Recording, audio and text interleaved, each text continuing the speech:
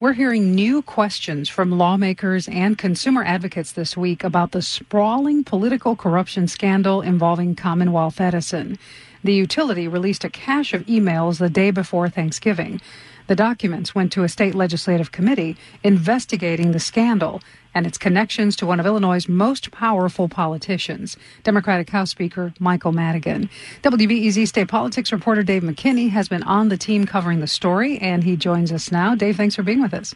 Hey, Melba. So first, what are these emails exactly, and why did ComEd release them last week? Well, ComEd turned over more than 100 email exchanges, and many were between the utility's top in-house lobbyist, who's pleaded guilty to a federal corruption charge, and Madigan's former top advisor, who's now under federal indictment. These went to a legislative committee that's now investigating possible misconduct by the House Speaker in relation to his dealings with the state's largest public utility.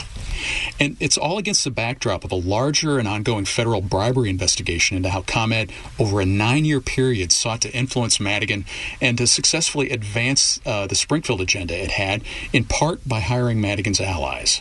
And we should say here, Madigan has not been charged, and he vehemently denies any wrongdoing. He's also denied that he knew anything about this scheme. So how do these new emails square with what the Speaker has been saying publicly? He said repeatedly that helping people find jobs isn't a crime, and we see his longtime advisor, Mike McLean, apparently doing just that in these emails. There were numerous job requests that were relayed by McLean to ComEd, requests that McLean indicated were coming from the Speaker, and these requests involved Madigan's political operatives. Now, McLean doesn't use Madigan's name in writing in these emails. It's almost as if he's talking about the Speaker in code. He repeatedly refers to Madigan in the emails as our friend with a capital F. Speakers also said he wasn't aware of any attempt by ComEd to influence him, but that doesn't hold water with one utility watchdog, Abe Scar with Illinois PERG. Reading the emails, it makes it harder to believe Madigan's claim that he was in the dark about all these goings-on. For the first time, we also saw Madigan being kept abreast of matters involving ComEd's property tax appeals. That's potentially significant because Madigan, for years, has operated one of the most clout-heavy property tax appeal law firms in the city. We asked a Madigan spokeswoman why the Speaker appeared to have interest in that at the same time that ComEd had business before the legislature, but we didn't hear back. And Dave, these emails also for the first time publicly implicated another sitting office holder in this scandal, the Democratic Cook County Recorder of Deeds, Ed Moody. Fill us in on that.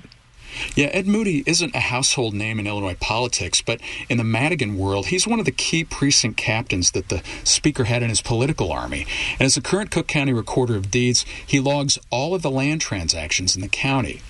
The emails show that Moody had a secret $4,500 a month contract with ComEd through McLean, and later another figure in this scandal, Jay Doherty, who also is now under federal indictment.